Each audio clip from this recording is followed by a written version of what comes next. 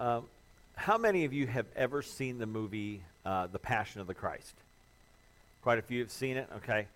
It's a powerful, powerful movie that depicts the last day of Jesus' life. It is so powerful. I remember when I was living in Minnesota, we lived in Forest Lake, Minnesota for 5 years, and while we were there, the movie came out. And I received an invitation in the mail to go and see a sneak preview for pastors and their wives at Willow Creek Community Church over in Barrington, just outside of Chicago. And so I got this invitation. I thought, yep, I'm going to go see it. I want to see this movie. I'm very excited about it. I heard a rumor that Mel Gibson was actually going to be at the church, and sure enough, he was. He did a Q&A afterwards with the pastor of the church, and I didn't get to meet Mel or anything like that, but he saw me. We made eye contact. It's Mad Max. Anyway, so I went to see the movie, grabbed my wife, and we drove down from Minnesota to Barrington, and I remember sitting in that huge auditorium there at that church and watching the movie unfold. And at some point during the movie, it hit me. Jesus did all of this for me. I remember watching and just being overwhelmed with emotion as I realized that Jesus went through all of this for me. When they mocked him and spit upon him, he did it for me.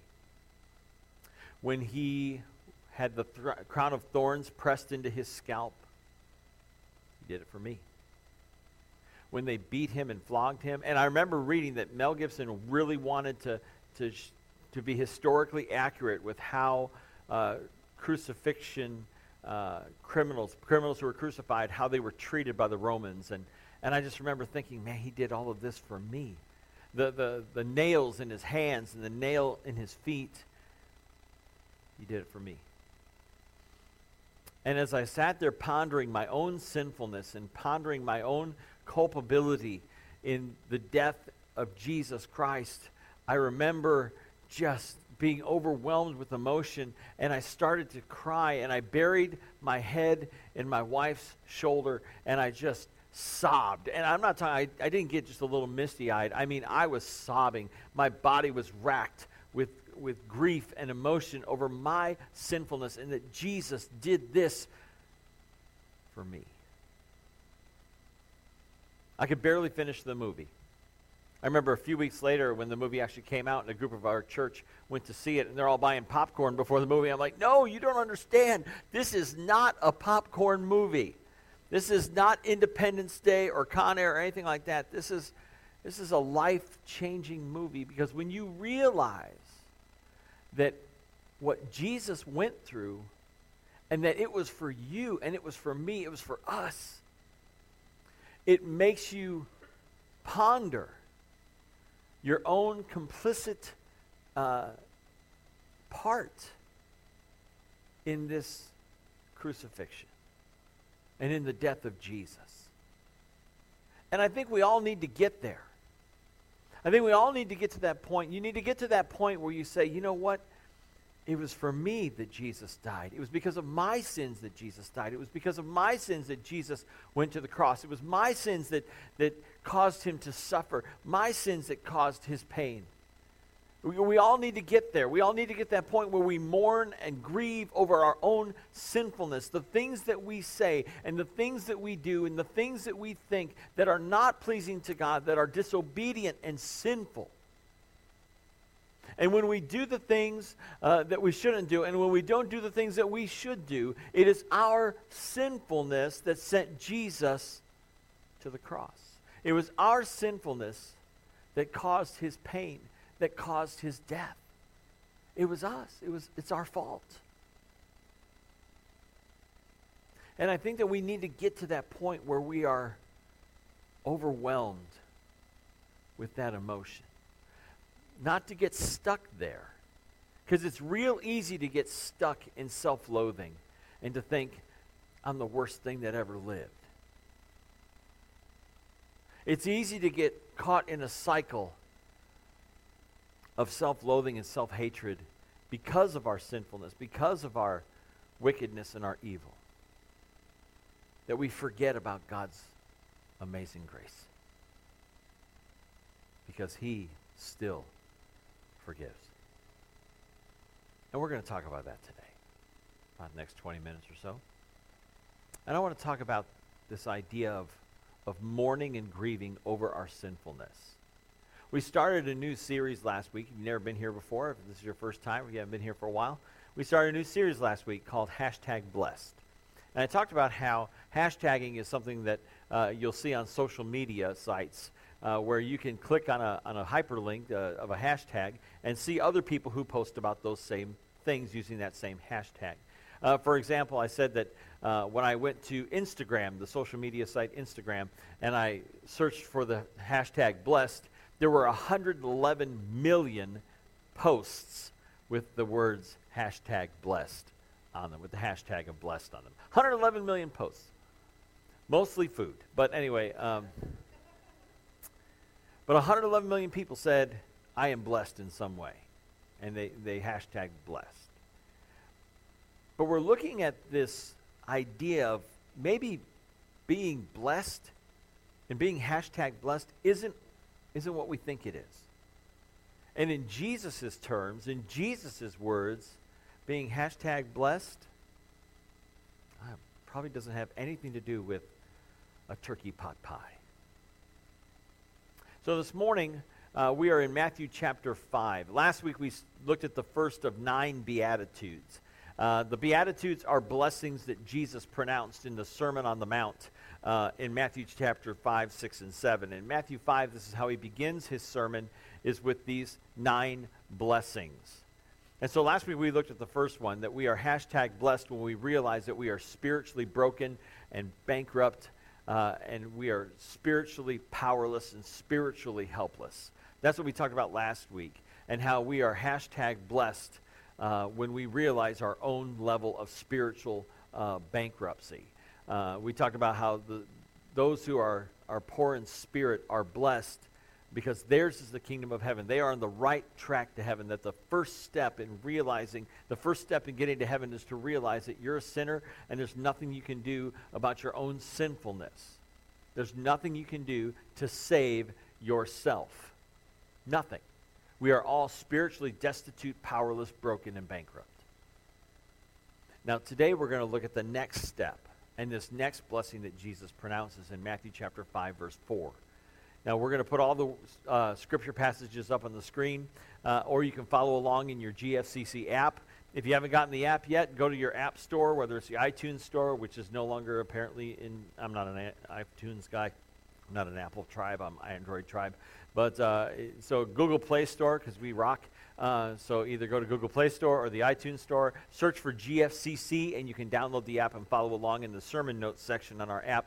Plus, you can also get push notifications as to things going on around here, as well as give your tithes and offerings and keep up to date with the calendar. The GFCC app is a great tool to use to keep in touch with all things GFCC. But we are in Matthew chapter 5. We're going to look at verse 4 in 2 different pieces and some supporting scriptures that go along with it. In Matthew chapter 5, verse 4, the very first part says very simply, "Blessed are those who mourn." Blessed are those who mourn. What kind of mourning are we talking about? Well, in light of the first beatitude, blessed are the poor in spirit, we see blessed are those who mourn is because of those, it's a mourning over your spiritual brokenness. We'll talk about why that is in just a second. If you remember last week I taught you a Greek word. The word for blessed is the word makarios, and it means happy or blessed. And so Jesus says, happy are those who mourn. Now that sounds very strange, doesn't it? It's like we never consider ourselves happy or blessed when we are mourning. We usually feel pretty downtrodden. We feel very sad and upset when we are mourning. So why does Jesus say, blessed are those who mourn? Well, I want to teach you another Greek word this week. It is the Greek word pantheo. And pantheo literally means to mourn or to lament. And to mourn or lament something. Now, this word, pantheo, is also used in a couple of other places in Scripture, one of which is in the book of James. James was the brother of Jesus, his physical flesh and blood brother. He was the son of Joseph and Mary. And so James was Jesus' brother. He never believed in Jesus until after the resurrection. And that's when he put his faith and trust in his brother as the Messiah, the Savior, the Son of God. So James wrote a book toward the end of the New Testament to the church at Jerusalem, the early church at Jerusalem. And this is what he said in James chapter 4, verses 6 through 10. He says, God opposes the proud, but shows favor to the humble. Submit yourselves then to God. Resist the devil, and he will flee from you. Come near to God, and he will come near to you. Wash your hands, you sinners, and purify your hearts, you double-minded. Grieve, mourn, and wail. Change your laughter to mourning and your joy to gloom. Humble yourselves before the Lord, and he will lift you up. And so this idea of mourning goes along with our spiritual condition, our spiritual powerlessness, our spiritual bankruptcy, our spiritual poverty. That this idea of mourning our sinful condition is a reason for happiness or being blessed. Is when we get to that point that we realize just what our sins cost Jesus. When we realize that we are sinners and we continue to sin, that we can mourn and grieve over our sinful condition. In 2 Corinthians 7:10, Paul wrote to the church at Corinth, godly sorrow brings repentance that leads to salvation and leaves no regret, but worldly sorrow brings death. And so what Paul is saying is that it's not about being sorry for your sins because you got caught. It's being sorry for your sins because they're disobedient to God. It's being sorry for your sins because it cost Jesus his life. It is a godly sorrow that you realize I am a sinner, and it makes me more than sad. It makes me mourn. I lament my own sinfulness. I lament my sins. This idea of being mourning, this idea of mourning over sin isn't just our own personal sins. It can also mean to mourn or lament the sin, wickedness, and evil in the world. That's what the psalmist said in Psalm 119, 136. He says, streams of tears flow from my eyes, for your law is not obeyed. That we can not only grieve and mourn and wail over our own sinfulness, but over the wickedness and the evil and the sin that is so prevalent in our world. If you watch the news, you'll see so much sin and wickedness and evil in the world, and it causes us grief and pain and mourning and sadness. So we mourn not only for our own sins, but we mourn for the wickedness and evil in the world. But there's good news. That even though we mourn for our own sinfulness, and even though we mourn over the wickedness and sin in the world, there is a promise that comes from God. There's a promise that goes along with this blessing. Jesus says, blessed are those who mourn, and this is the second part, for they will be comforted. Blessed are those who mourn, for they will be comforted. I want to teach you another Greek word real quick, and that is the word parakaleo. And parakaleo means to call to one's side, to address or to speak to, for the purpose of comforting. It can also mean to console, to encourage, or strengthen. So this word parakaleo is a word that means to comfort someone or to be comforted by someone. It can mean to be comforted by God. And it can mean to comfort someone else as well.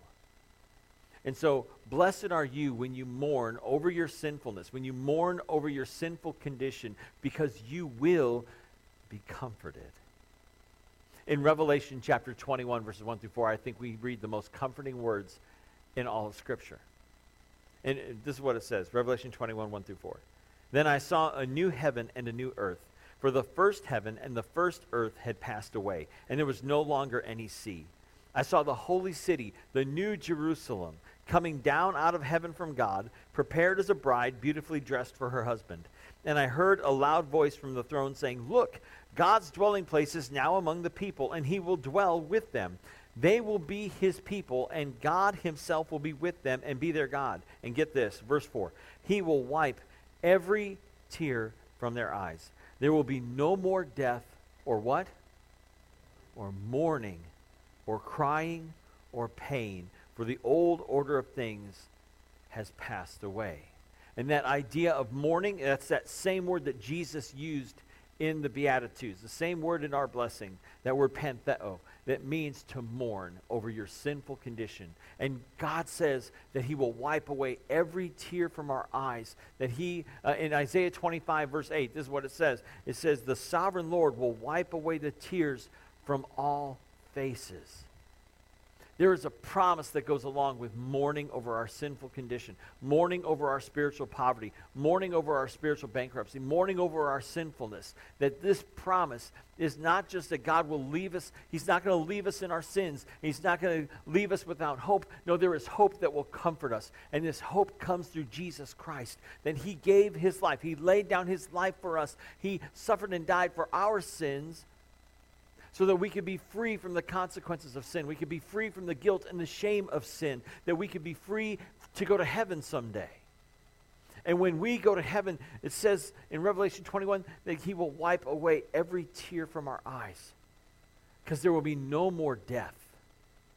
And no more mourning. No more crying. And no more pain. Physical pain. Emotional pain, mental pain, spiritual pain. Because when you realize the depths of your own spiritual brokenness, when you realize the depths of your own sinfulness, it hurts. And that's why we mourn. But we will be comforted. And not just for our own sakes. And we're not comforted just for ourselves. No, we are comforted for a purpose.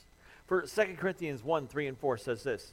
Praise be to the God and Father of our Lord Jesus Christ, the Father of compassion and the God of all comfort, who comforts us in all our troubles, so that we can comfort those in any trouble with the comfort we ourselves receive from God. That we are comforted to be comforters. That we are comforted by God to comfort other people. We'll talk about that in just a second. But I want to talk about some steps you can take to move from mourning to joy, from mourning to comfort. And the first step that you need to take is you need to mourn your spiritual condition. If this is your first time here, or maybe your first time in church, period, or maybe the first time you've been in church in a long time, it is good. It is a good thing to mourn our spiritual condition, to mourn our sinfulness. And even if you've been around here for a while, if you're still stuck in patterns of sin or addictions or habits of sinfulness, it is a good thing to mourn over that, to realize what your sin has cost Jesus. We need to mourn our spiritual condition. We need to mourn our sinful condition because it cost Jesus his life, the pain that he suffered. The crown of thorns, the mockery, the beating, the flogging, the nails in his hands, the nail in his feet, the spear in his side, the death that he suffered for me. And he suffered for you. He suffered for us. It's our fault. And the amazing thing about Jesus, his love goes so deep and his love is so great that if you were the only sinner on earth, he still would have died for you. I mean, if the rest of us were perfect, and by the way, we're not. But if the rest of us were perfect and you were the only sinner, Jesus would have still died for you, because Jesus would rather suffer and die than to live forever without you. He would rather suffer a torturous, painful, excruciating death on a cross than to live forever without you. That's how much he loves you. And he wants to spend forever with every single one of you. And you may be thinking, I don't want to spend forever with some of these people, but I want to spend forever with Jesus. And he made that possible. And it begins when we mourn over our spiritual condition, when we mourn over our sinfulness, when we mourn over our sins, we're on the right track to heaven. Second step, trust Jesus to comfort you. That Jesus can comfort you today. He can comfort you now. Because he doesn't want you to get stuck in a cycle of mourning or a cycle of self-loathing. That I'm just a horrible person, just a terrible person, there's nothing I can do, and I have no hope. No, Jesus doesn't want to leave you in hopelessness. He wants to fill you with hope and comfort. And he does that when you put your faith and trust in Christ, when you believe in him, and turn away from sin and repentance. We talked a little bit about how godly sorrow leads to repentance.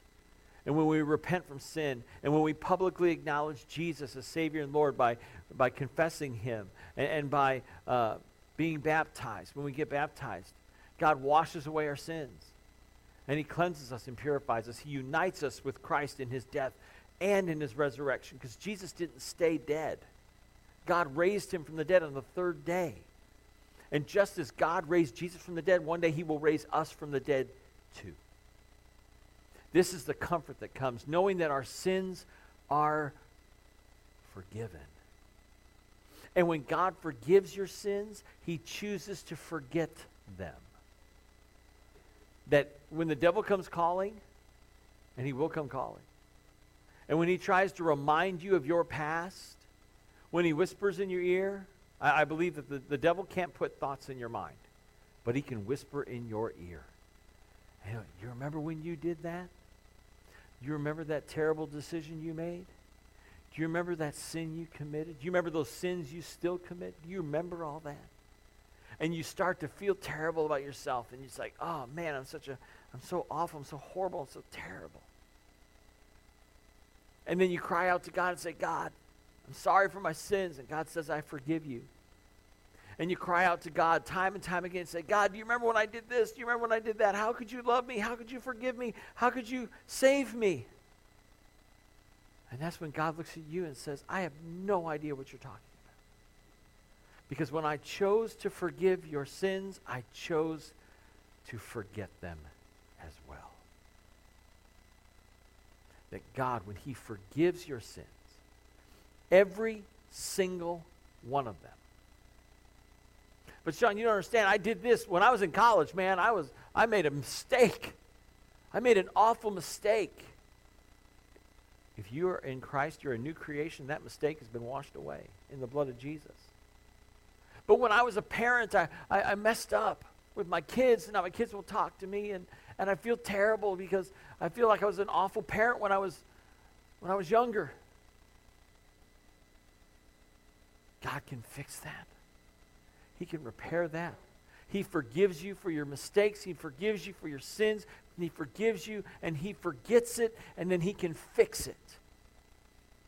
Put your faith and trust in God. I was reading this week in a book. I was reading a book called Love Does by Bob Goff. And I was reminded of this incredible fact that nothing is impossible for God. And there are areas of my life, and there are things in my life where I feel like, well, God can never fix that. That's too hard for God. And I'm a pastor, okay? And I have these thoughts. And maybe you have them too.